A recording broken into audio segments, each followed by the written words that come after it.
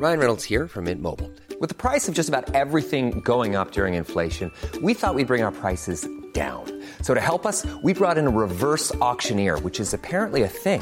Mint Mobile Unlimited Premium Wireless. How to get 30, 30, bit to get 30, bit to get 20, 20, 20, bit to get 20, 20, bit to get 15, 15, 15, 15, just $15 a month? Sold! Give it a try at mintmobile.com/switch. $45 up front for 3 months plus taxes and fees. Promo rate for new customers for limited time. Unlimited more than 40 gigabytes per month. Slows full terms at mintmobile.com. You should celebrate yourself every day, but some days you should celebrate with jewelry. Whether you want to commemorate an unforgettable moment or just bring some added sparkle to your collection, Blue Nile can offer you expert guidance and a wide assortment of jewelry of the highest quality at the best price. Go to BlueNile.com today and experience the ease and convenience of shopping Blue Nile, the original online jeweler since 1999. That's BlueNile.com. BlueNile.com.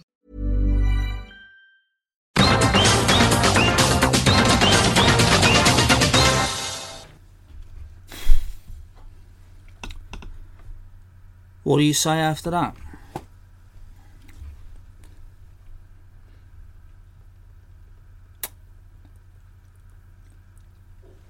Unbelievable. Tenshin Nasukawa has defeated Takeru via decision. In what was an incredible fight. Turns out we did need a couple more rounds. Doesn't matter. It's not excuse making. It's not copium. I'm not like that. Takeru knew the rules. He knew the rule set. He knew what the bout agreement was. Tenshin Nasukawa is probably the best, or certainly most talented, kickboxer I've ever seen. My God, what a fight. I mean, this is a bit of a ramble, and I didn't really expect it to be. I've got all these notes, not on the main event. I've literally jumped off the computer. I haven't even waited to see quotes. Pretty clear to me they're both going to retire from kickboxing. I'll see if any quotes come up in a minute.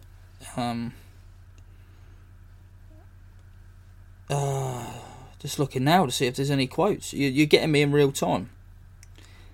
It's supposed to be a professional podcast, this, but I mean, come on now. What do you expect? I promise I'll pick it up when I look at the rest of the card. But the main event, I'm still processing it. I'm really, literally, I think the interviews, or certainly Tenshin in the ring afterwards, is still ongoing as I'm recording this. I've closed the Abima down. And I've just started recording. Because that was something else. Let me just try and think about what happened. Right, so earlier on it was clear to see, and I was correct in anticipating this, that Tenshin was just too fast on the front foot. And getting in and out of range. So popping the jab off and the kicks, and Takeru was getting hit pretty much every single time. Unable to get his head off centre. He tried to. Tenshin was popping him like a double M bag. Takeru starts getting closer. Worked that right body kick in that I did mention. He only worked it in a couple of times, but he smacked that in, and I thought, here we go. Right, he's got some semblance of strategy here.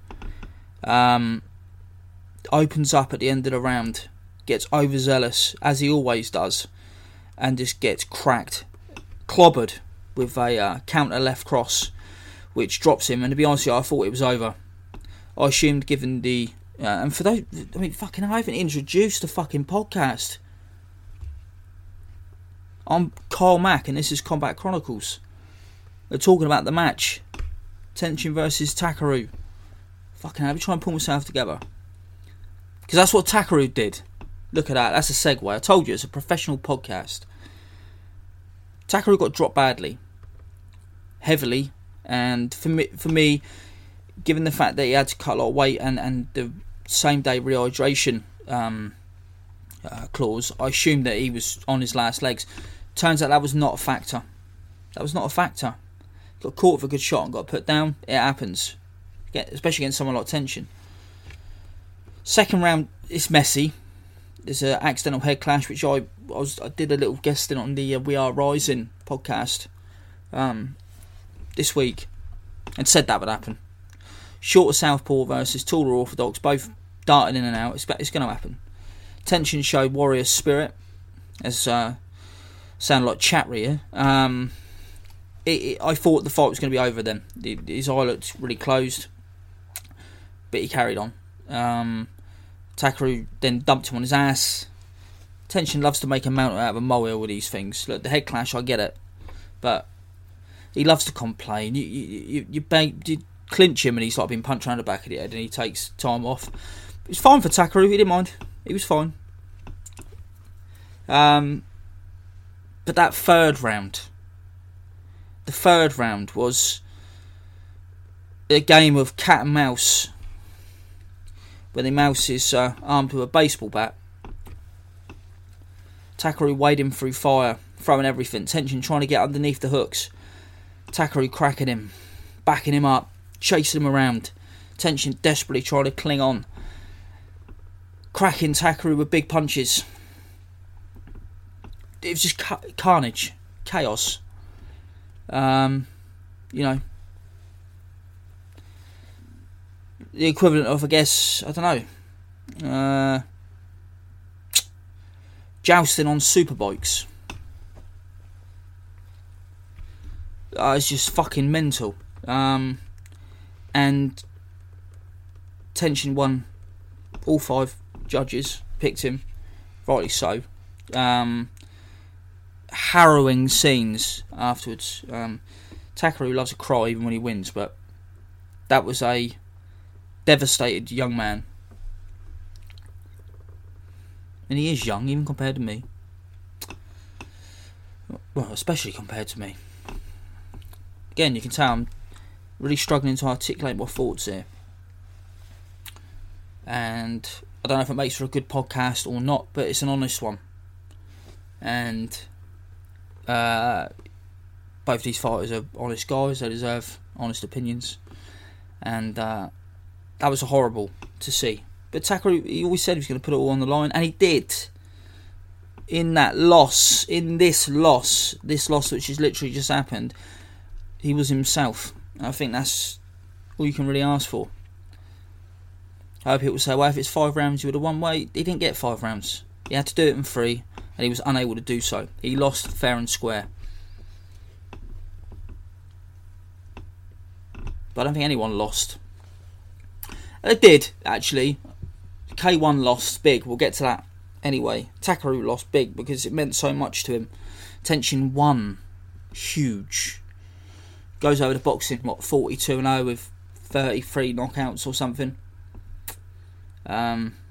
Glittering amateur career as well. And he's 23 years old. He's 24 later this year. And yeah, fair play to him. Everyone always said, Tenshin don't want to fight Takeru, and he's the one holding it up. Well, he made it. And he gave it his all as well. Don't get me wrong, there's some shithousery from him, but fucking hell, would you expect? He's a smaller guy. He's doing everything he can to win. You can't watch what he just did and just not think he's the best and greatest kickboxer of his generation, which makes him, by default, one of the greatest kickboxers we've ever seen. And for me, in terms of the overall skill set, the speed, the athleticism, just how rapid this guy is, punch placement, power, he's incredible. Probably the best kickboxer I've ever seen. Don't get me wrong, just to add some context, for a long time, the very best kickboxers in the world were big guys. So, we haven't had a stunning era of, many stunning eras of great small kickboxers. But watch plenty of Muay Thai as well. Tenshin's fantastic. Brilliant fighter. As is Takeru, but just mind-blowing. That first round, I watched through my hands in a way that I haven't since Usyk versus Joshua. Before that, probably Usyk Gassiev. These are fighters that I'm really, enamoured with. In high stakes bouts that I'm concerned about. Pacquiao Mayweather was one of them. Hatton Pacquiao, Hatton Mayweather. I never really did that with Roy Jones Jr. I used to watch it on like tape delay because I didn't always have Sky Sports, so my neighbour had to tape it for me. But B, you never really worried about Roy Jones Jr. And as soon as he was shot, you knew he was shot. There was no tension anymore. If he got sparked out, it was like, yeah, whatever. But this fight, and we need to talk about the match in general and what a spectacle it was, because it was a fantastic event. Tokyo Dome sold out, $25 million gate, which is reportedly, according to Beyond Kickboxing, even higher than UFC's highest ever, which was I think about 17-18 million for McGregor Alvarez, which gives you an idea of how huge this was. But the spectacle itself, and I was annoyed, all the cranes and everything, and had a bit of a Nassim Hamid feel to it with Takeru trying to sort of keep warm in the ring. Tenshin would have had that as well if he'd come out first. Tenshin wasn't keeping warm when he was just stood on a platform waiting a bit. It's not excuse making. It's fair for both of them. But there was that kind of Nassim Hamid thing where he'd take shitloads of time with his entrance, and both of these guys did. I think Tenshin's actually a bit more concise, a bit faster than Takeru's, but I thought myself, just keep these guys in bubble wrap. Can they not just walk down the platform? But it all came off without a hitch, so I'm glad they didn't. The fireworks, the spectacle, it takes you back to the K-1 Grand Prix. It takes you back to Pride, but it felt bigger, it felt slicker, it felt just it felt unreal. It felt like the end of an era, and I just can't see how kickboxing itself is going to continue after these two have left. I don't mean in terms of not being great. I mean, I love kickboxing, but I don't see the next guys. They'll put an event on for this magnitude for. It felt special. The whole event felt special. We're going to get into it. I still want to keep riffing on this because your mind's blown. And I feel like if I just keep talking, then what did Carl Pilkington once say? If you keep talking, eventually your mouth will come out with stuff. Which is one of the worst theories I've ever heard. But in this instance, it seems to be quite fitting. Just trying to articulate my thoughts, and hopefully, when you go on a bender, and 2 days later you go, oh my god, I completely forgot about that. I'm embarrassed. But this is like, oh my god, I can't believe I forgot that moment because I wasn't watching this fight. I think the only fight I can compare this to was Conor McGregor versus Jose Aldo, because when McGregor knocked Aldo out, I didn't see it happen, despite looking at the screen. It's a very rare thing. I watch a lot of fights. It's a very rare thing, this. I watched the fight. It was over very quickly. I didn't take my eyes off the screen. And yet my brain did not allow myself to process the imagery because my assumption is that it felt it wasn't true. My mate jumped up. He's fucking done him. He's knocked him out. He's fucking done him. And that was the first sort of alert that something had happened. It's really weird. I've never really experienced that before or since until today, where I kind of watched this fight and it was surreal. It was surreal. It's been so built up. This, it's been so built up to the extent that when I was around my partners yesterday, she was saying, "Look, I don't think you should be here. You're not yourself. You're stressed. You're on edge. Are you alright?" And she knew what it was about. There's no mystery. I get like this with big fights, but I haven't got like this before. It was a spectacle itself. It was exciting. It was also, my temperament was being stretched to its limit anyway, because I thought, what if I wake up at 4 o'clock in the morning, UK time, and the fucking VPN's blocked? Happy to say that, annoyingly, although during the third round, that's the first time I got some pauses since the very first fight of the card, the VPN plus Abema pay-per-view worked absolutely fine. Third round, it kind of crashed a bit, so I didn't miss anything, I don't think, but I'll be looking forward to re-watching that round, which was just insane. So I was worried, am I even going to be able to watch this? Happy to say I did. I think it'll take me a little while to really process this, because I'm still hearing, as I say, those harrowing wails from Takeru, who, although apparently might be a bit of a gnarly fuck in Crest in the gym, which is known for spurring people on to be gnarly fucks in pretty disgraceful fashion. As far as I know, a nice kid, and giving us many great fight nights. And as I say, he likes to have a wail even after he wins, but it's only because he cares. He must have seen, he was the last hope. He was the last hope. And we've got to get on the rest of this card, but if Takeru had won, then K-1 would have essentially evened it up on the night. But as it stands, unmitigated disaster for K-1. Too much talk about how sad it is that Takeru's lost. Let's talk about Tenshin a little bit more. 6-ounce gloves, which I liked. Dropping the bigger, stronger man who has been dropped like once or twice. I think that's the heaviest I've ever seen Takeru dropped, 100%. But yes, Takeru made concessions, but he agreed to them. Tenshin had to make concessions too. I think they kind of even it up by the fact, Tenshin got fucking twatted with a headbutt and then still come back. It goes to show me that, he's willing to put himself through the ringer himself. So let's just say they evened it up, eh? Takeru has to meet a rehydration clause, but Tenshin has one of his eyes badly shut. One of them which was agreed beforehand, and one of which was against the rules. So yeah, Tenshin was breathtaking. His punch picking, his jab was phenomenal. He was able to get off first, which I knew. I mean, Leonid Pettis was able to do the same against Takeru when he fought him. But yeah, for me, Tenshin was just on point. As he was coming down, it really, really focused. The kind of, Takeru had the robe, and he famously wears like the gladiator shorts, which usually annoy me. They're only cool when he wears them. Tenshin had like a varsity jacket on, and Team Tenshin, and just looked cool as a cucumber. Looked very happy. He looked happy from the beginning of the event, actually, even though his brother lost. And more on that in a minute. But yeah, I said he looks ready to paint his masterpiece. And in the ultimate sadness, Hedge said, "Oh fuck it, I'm going to pick Tenshin by knockout." I just had a feeling he looked sharp. His body language looked absolutely spot on, and I was pretty sure at that point that Takeru was going to lose, which is why that third round was so astounding, because there was a point where Takeru made me believe that he was going to do it. But yeah, overall, it's Tenshin's night. It's both their nights, but Tenshin gets to leave now. And if he does want to go to boxing, I saw him look around, just as an aside, I saw him look around this arena, and I think he thought, fucking hell, yeah man, this is what kickboxing can be. But it can't be like that consistently, and that's the problem.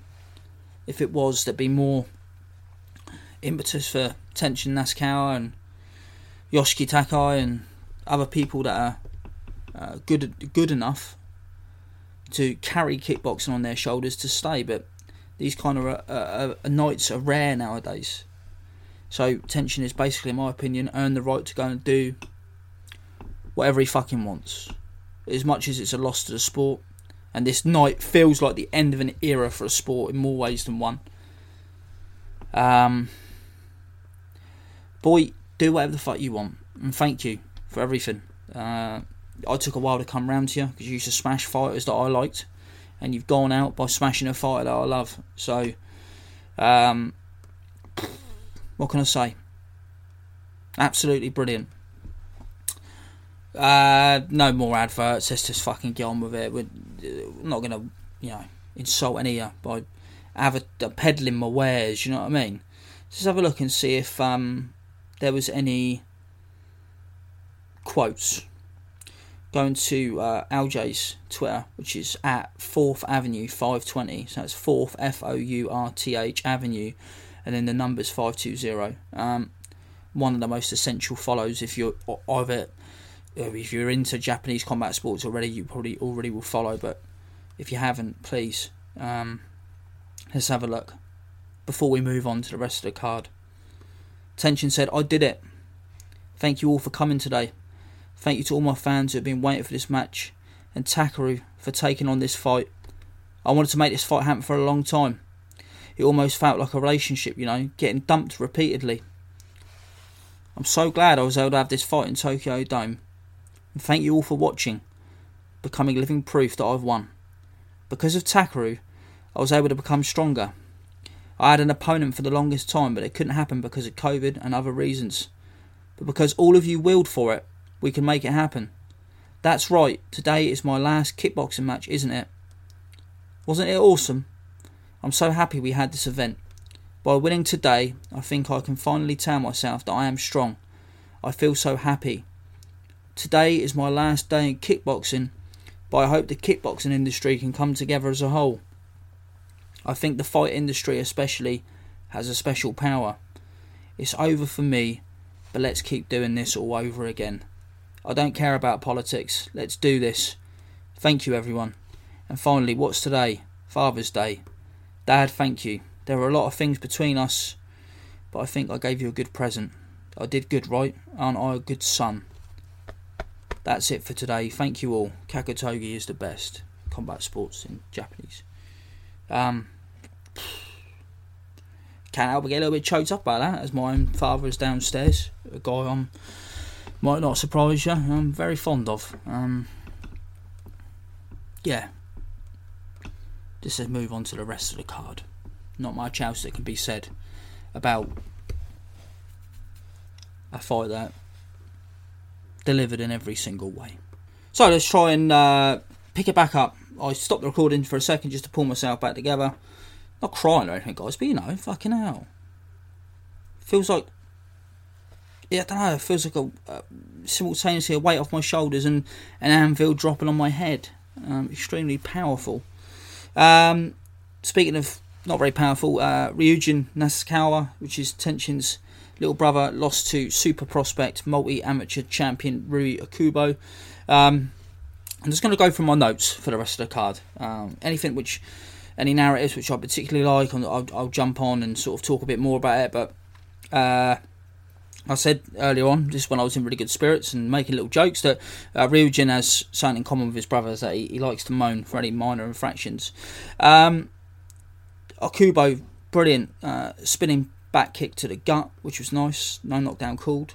Tenshin was at ringside urging his brother on. Akubo had lovely knees, instep knees throughout the fight. Ryujin was bleeding from the nose. He did fight back towards the end. Both 1-0 prospects. Fair play to them both for taking it on. What a way to go 2-0 for Akubo, who won clearly and is probably one of the best prospects to check out in the sport. I mentioned Yuta Matsuyama on the other day, who's another prospect who's highly touted out of the amateurs. He's 2-1 now and had a particularly tough fight in Crush. He's not quite it yet, but Rui Akubo, keep your eye on him. And basically, they opened up the show, and it was a really fun little fight. I really was looking forward to it because it was going to tell us a lot about both prospects. I don't think Nasukawa will ever really have it, Ryujin that is. But he's going to be certainly a good prospect going forward. I hope he sticks it out. I hope he proves me wrong. And as for Rui Akubo, a rare bright light for K-1 after today. Then we had the opening ceremony, which gave me all the feels, the pride feels, the K-1 feels, the old days feels. It was absolutely amazing. We had Takada in there, which was just fucking awesome. I just wrote opening ceremony amazing. Takada in the ring, setting it all off, gave me old K-1 and pride feelings. The second bout was the one I was most looking forward to outside the main event. Akihiro Kaneko versus Masahiko Suzuki. Suzuki, the wild man of Rise, and Kaneko, probably K1's brightest star coming up. Kaneko, reliably informed by top kickboxing tweeter, Carrier fan, was a swimmer until he was in his late teens, and then decided just to try kickboxing and went to a gym, same gym he's at now, and just winged it, and it turns out he's really good at it. I like him, he's patient. He reminds me more of a Dutch style kickboxer. High guard, low kicks, lovely hook, lovely jab first and foremost, ramrod jab, every punch thrown with power, but nice hooks, nice uppercuts, does everything nice. Sort of like, for the boxing fans, he's like a boxer puncher type. That's the kind of comparison I make. Suzuki's this kind of long, Hearns-esque, again, for a comparison that you guys can, like a flagpole that you can cling on to. He's this wild, long, aggressive fighter.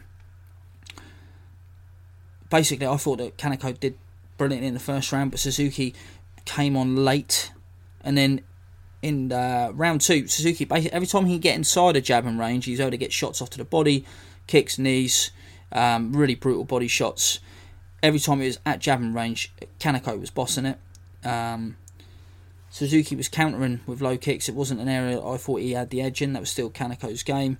But there was a big left hook in that round. Suzuki no-sold it and just kept going. And Suzuki was putting the pressure on, which always looks good to the judges. Round 3, I made a note, and obviously it's been, the best part of 10 hours nearly since this fight took place. Actually, it's not true. 10 hours since I woke up.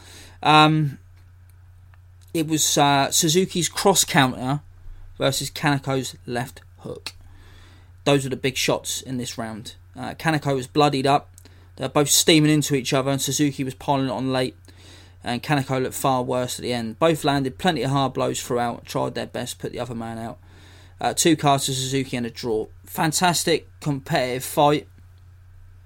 Brilliant, great to see. K-1 goes down straight away, 1-1. That fight was just really good. It's hard to really recommend. I'll recommend these as I go, but comparatively to the main event, everything feels like a lot, not just a long time ago, but with the exception of one other fight, this feels like it pales in comparison. But these are 2 of the best sort of young fighters in the game. I think Kaneko's at 23, Suzuki's 25. You should watch everything you can on these 2 outside of this event. They're both fantastic.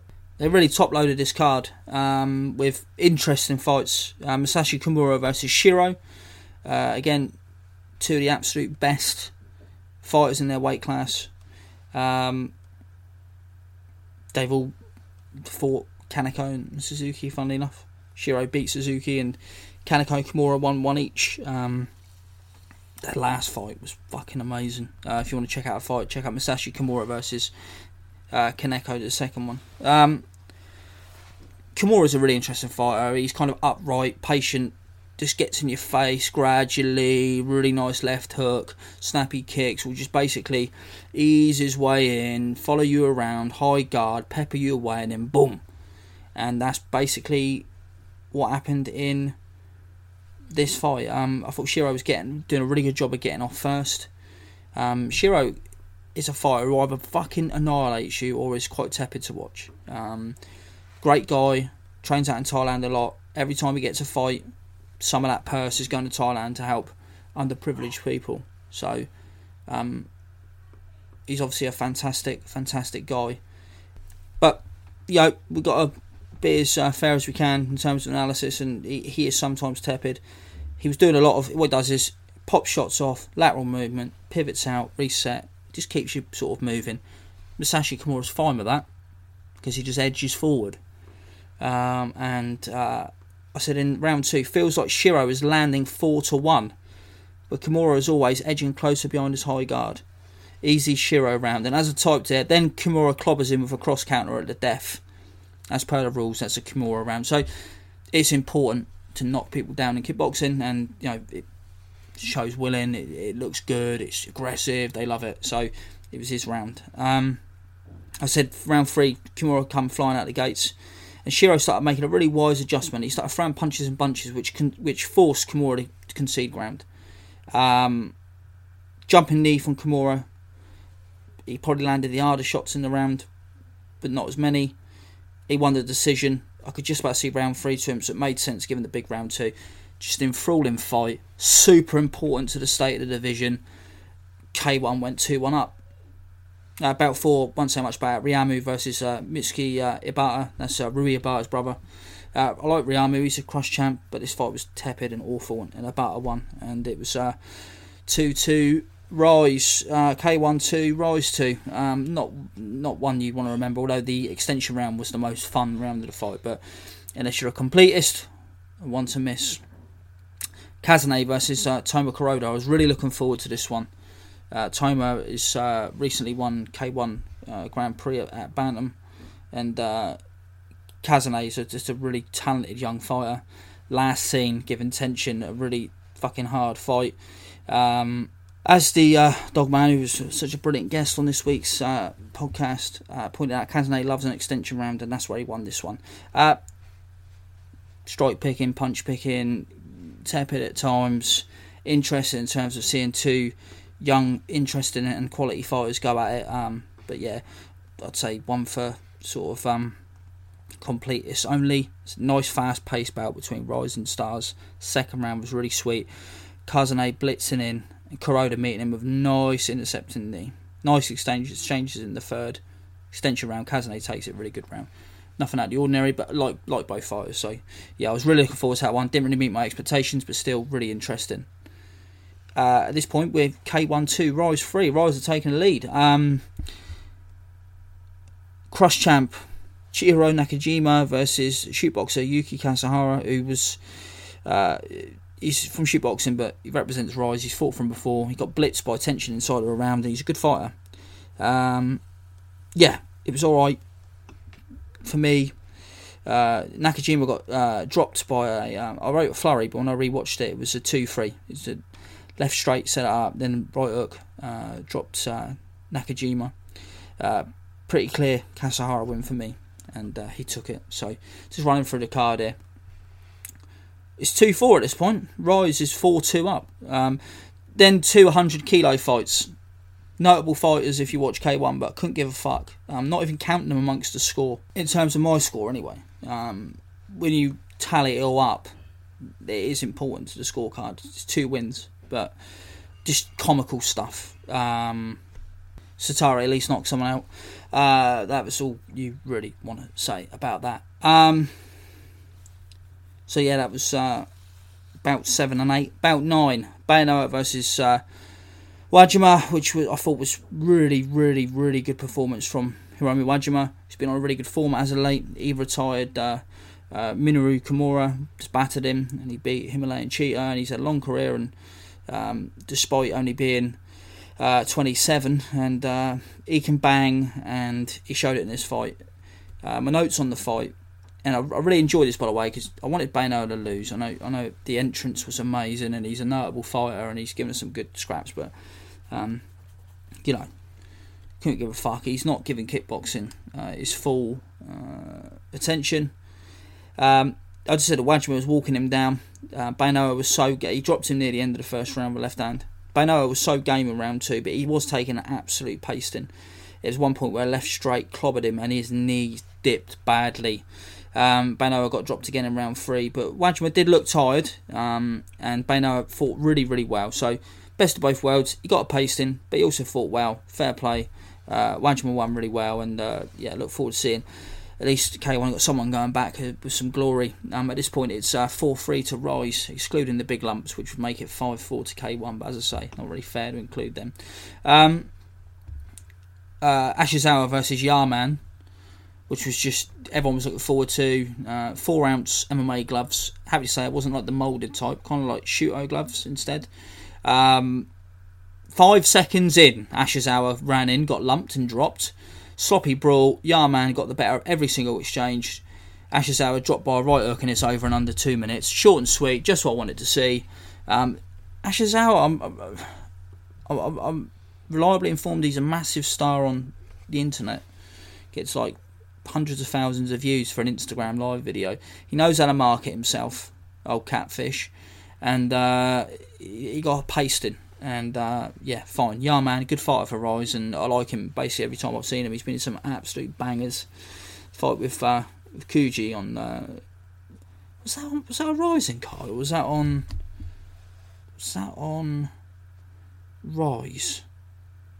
It's a New Year's Eve card. Oh, so much fun. Yarman makes a habit of being in fun fights. Strange fella, you know. Loves to talk about his street fighting credentials, but he's worked his way up out of nothing to be to have a degree in architecture. And for me, given the fact that he's well known, makes a big name for himself, Rise should do everything they can to keep hold of him, because he's going to be marketable for them, 100%. The big shock of the night, and at this point, Rise 5-3 up. Leonid Pettis versus Ken Nakamura. Now, I've said I thought Leon would be a level above. There were moments where it looked like he was going to be. I was really worried early. Nakamura can bang, very fast, athletic fighter.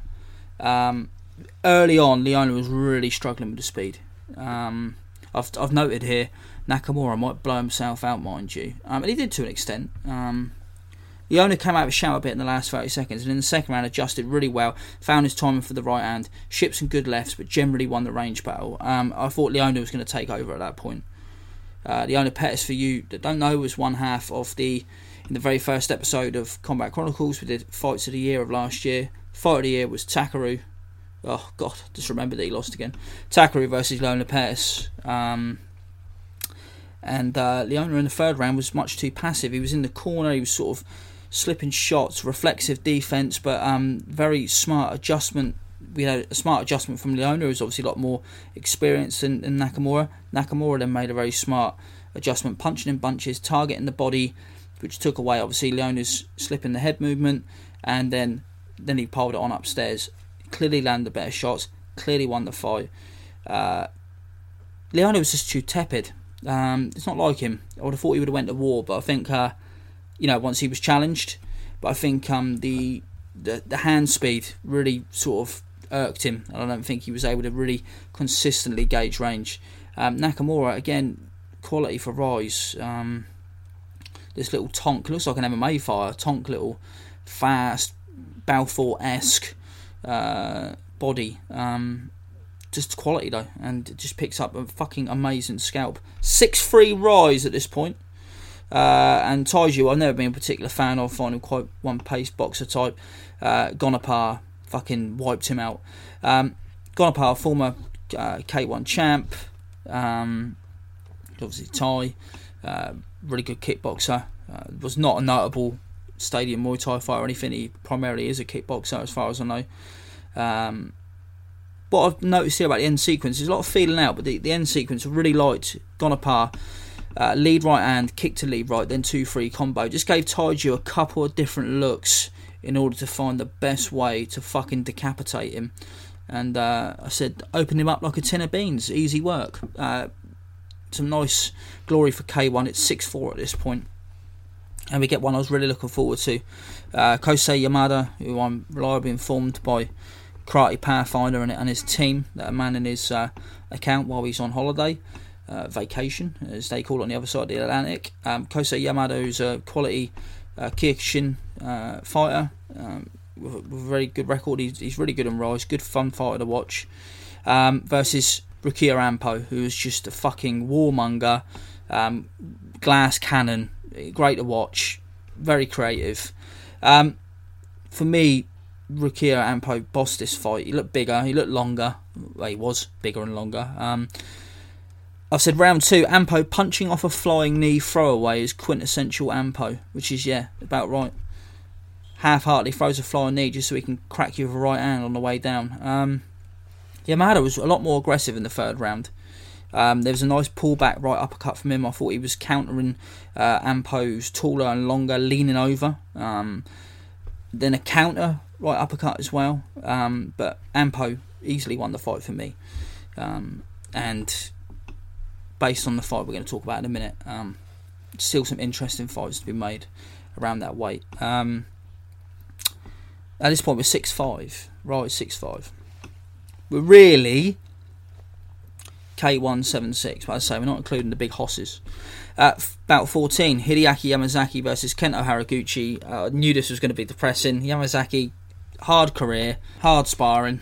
He's 35. Haraguchi hasn't, I think, probably since Pech Panarong sent over to Glory to do a demolition job on him and just took the piss out of him. He's just seemed sloppy lately, but more than enough. It was a sloppy shootout. Yamazaki down twice in the first, all over the shop. Yamazaki came out swinging after Haraguchi tried to finish him off in the second, but it was Yamazaki's only chance. Well-known warmonger himself, but his chin is officially gone for good, and he was saved by the ref.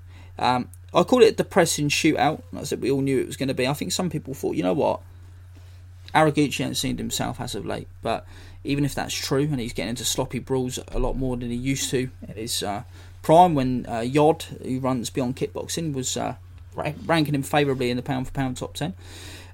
He was on a really good run. It was enough. It was enough to beat Yamazaki. There's some really nice words after the fight.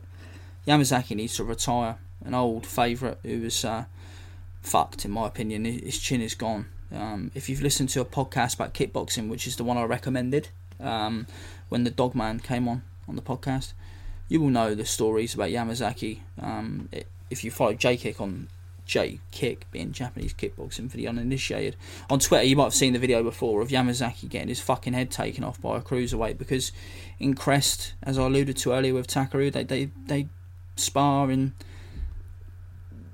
unsafe conditions.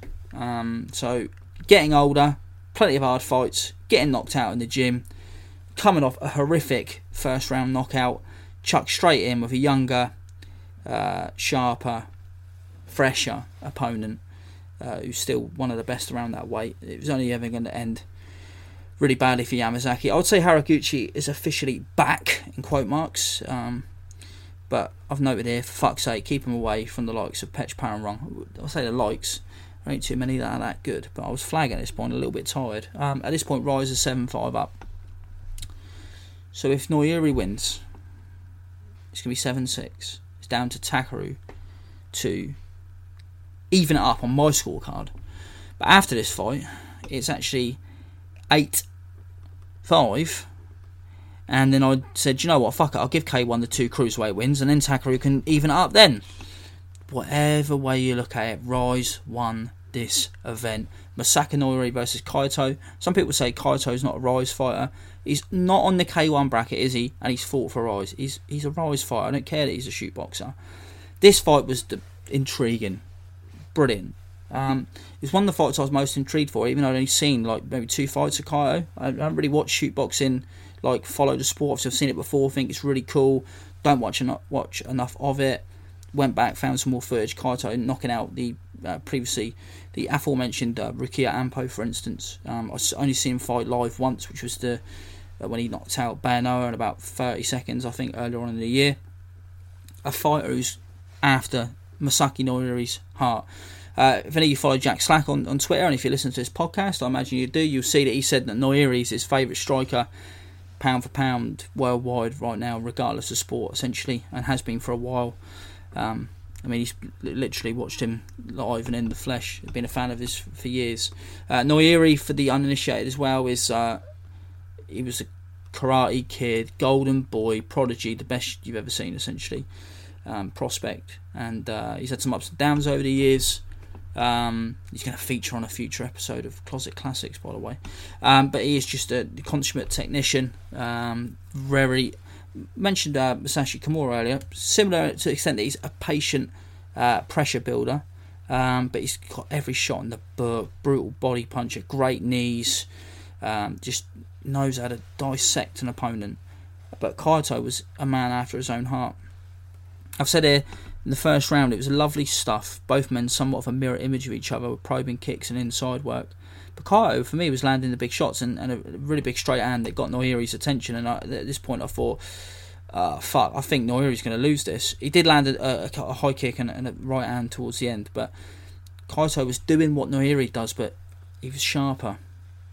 Round 2, and this was the crux of the fight. Lovely round, mainly contested and close. These guys were coming forward behind high guards. They were fighting close, sort of Kyokushin sort of ranged right next to each other, just getting shots around the guard, body shots, little kicks down low, trying to probe for a mistake. These guys were both just doing little things, taking little shots, trying to see what reads would provide them with the best looks. Really, really nice stuff. Noiri got rocked at the end, right hand through the guard. Somehow it was another even round, which I thought was weird. I thought Kaito was pretty much clearly 2-0 up at this point.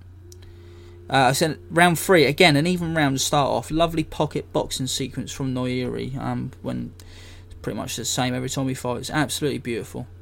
I said when Kaito throws in combination, he causes Noiri issues. That was true.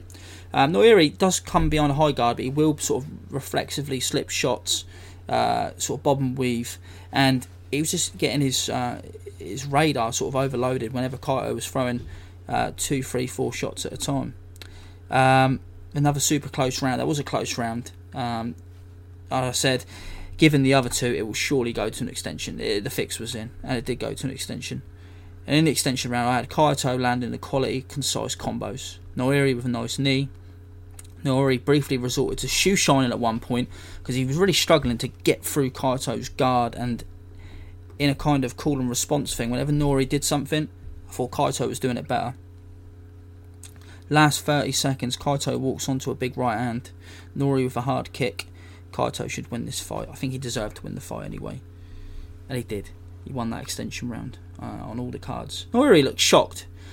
Only he knows what it was like being in there, but watching the fight, I mean, maybe Noiri was like, look, I feel my shots going in there bigger and his shots aren't affecting me. Look, he knows it better than me. Also, he's a fighter who doesn't want to act like he's been on a great run recently. Losing to a fucking shoot boxer when you're, as I say, the prodigy of kickboxing and well respected and one of the best sort of young veterans in the sport, and he is a young veteran, can't feel good. But as an independent bystander, I thought he clearly lost the fight. I think he maybe had the share of a round or two because they were so competitive, but the right man won. And Kaito afterwards said there's no more challenges in Japan. Well, he beat Ampo years back. He's just beaten Noiri. I'd like to think that Rise or even K-1 will give him a deal. And he says Kaito he wants to go abroad and fight people. Well, at that sort of weight, what's he going to do? Is he going to go over to 1? Maybe. They won't let him wear the cool shoot boxing pants though. Which brings us all the way back round. Tenshin versus Takeru. It was 8-5 at this point, ends up 9-5 to Rise. Have I thought about anything since? Has anything else come to mind? No, it hasn't. I think I said everything I need to say at the moment about Tenshin and Takeru. Nothing else springs to mind from a technical standpoint, nothing else from a narrative standpoint. But let's talk about this event as a whole. Yes, it had a big fight feel even from earlier on. Tokyo Dome must have been a nightmare for the spectators, depending on where you were sat. It's not great for the spectator, great for the viewer at home. As I say, I was happy enough with the presentation, even if it did dip out at probably the least opportune moment possible during the third round of Takeru and Tenshin. But overall, as an event, it was fantastic, absolutely phenomenal, brilliantly done, just so slick, so great, gives me hope for kickboxing. But it's bittersweet because the two brightest lights left it all in the ring and it's over. Where does kickboxing go from here? Maybe if Kaneko had won, you go, yeah, the K-1 have got a new big star, but he lost to Suzuki, a guy who's lost to Tenshin twice already.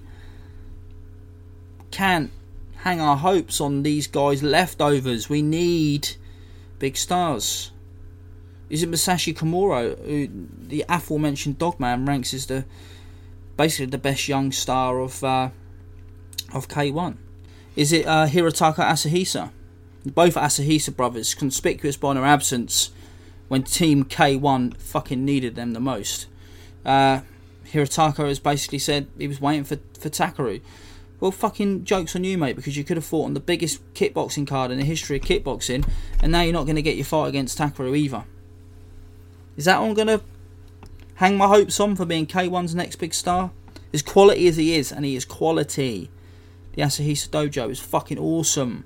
There's a mystique around these two, even though Teo recently lost. I can't do it. Sorry, guys. Where's it going to come for K-1? Rise have beaten them, and yet, and as I said, there's a couple of really bright lights for them. Guys that could potentially be crossover stars. I'm not seeing any pound for pound superstars. That's what I'm saying. I'm not saying they can't be interesting fighters or fun fighters or entertaining fighters or popular fighters. I guess what I'm trying to get at is that Tenshin versus Takeru was a perfect storm. It led to the perfect event, the match. The reason you can't really see this, envisioning this sort of future for the Japanese kickboxing scene, and therefore the international kickboxing scene, because it's such, Japanese kickboxing is ubiquitous in terms of the sport itself, and as you can see from this event, they're still putting on the best events in terms of a presentation standpoint. There's nothing really feels like Japanese combat sports. as much as British boxing tries to ape that sort of style. I'm sorry, guys, but when there's more fights in the crowd and most people go to get coked up rather than actually take part and enjoy the proceedings, it's just not quite got that same feeling, I'm afraid. You can put 95,000 in Wembley, I don't give a fuck. It's not the same. So yeah, like, where does Japanese kickboxing go from here? Because the only way is down. Maybe a Fuji TV deal would have inspired loads of kids who would have seen Takeru crying and say, God, that guy's inspired me. Look how much he loves kickboxing. They would have seen Tenshin do it and go, that little guy just beat up the big guy and I want to go down the karate dojo Monday after school and I'm going to do it. That's what these kids are. They had fucking K-1 on Fuji. They were little kids during the boom, the combat sports boom. The only way is down, because when would this ever happen? How did it happen? It seems impossible.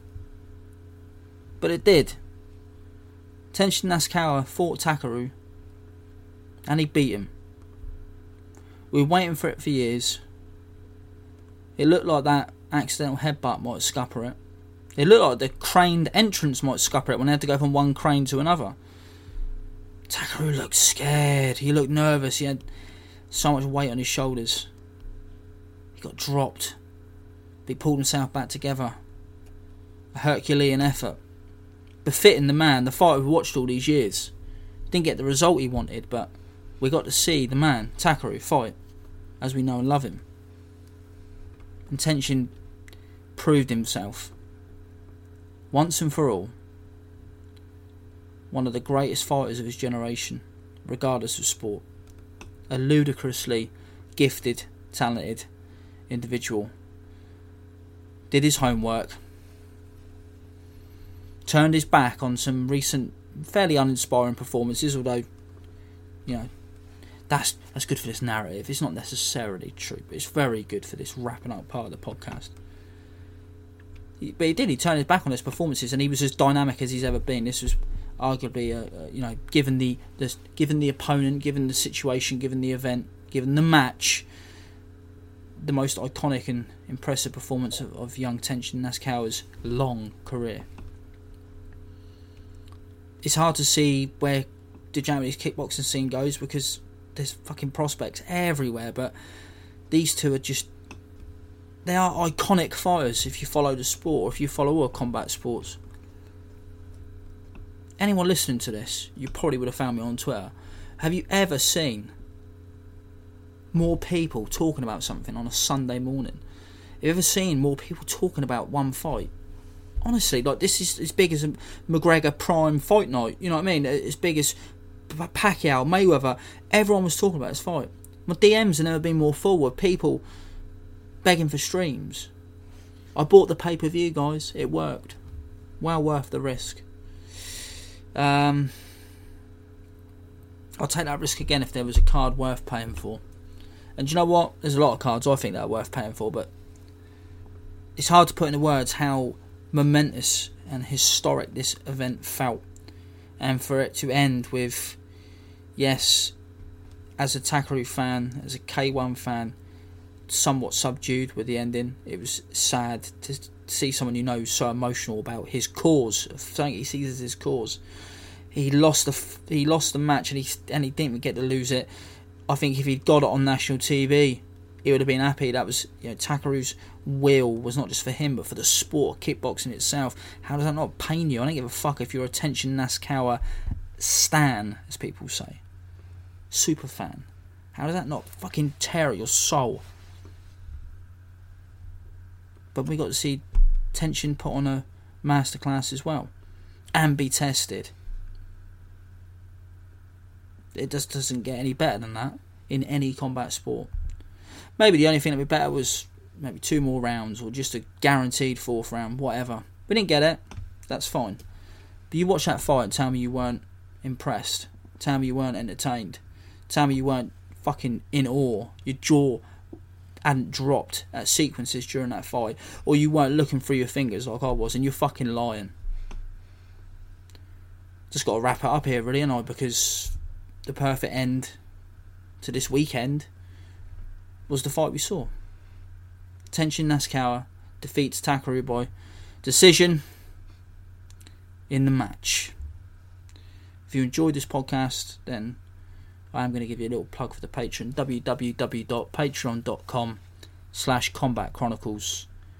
Hope you got to see the match, hope you enjoyed it, and it was fun experiencing the build up with you all, and the fight night itself, or fight morning for some of us. But it's just very difficult to put into words how fantastic it was, wasn't it? Wasn't it absolutely brilliant? Tenshin and Takeru, we salute you. Thank you for everything, for all the fights, all the memories, and in particular for the match. See you all next time.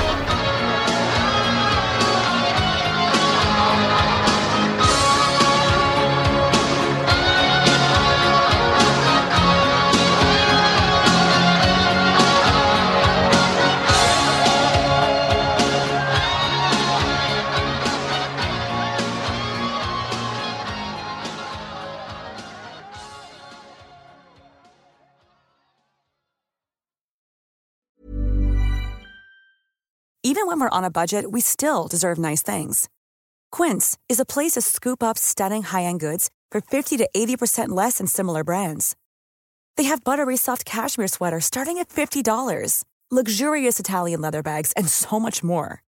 Plus, Quince only works with factories that use safe, ethical, and responsible manufacturing. Get the high-end goods you'll love without the high price tag with Quince. Go to quince.com/style for free shipping and 365-day returns.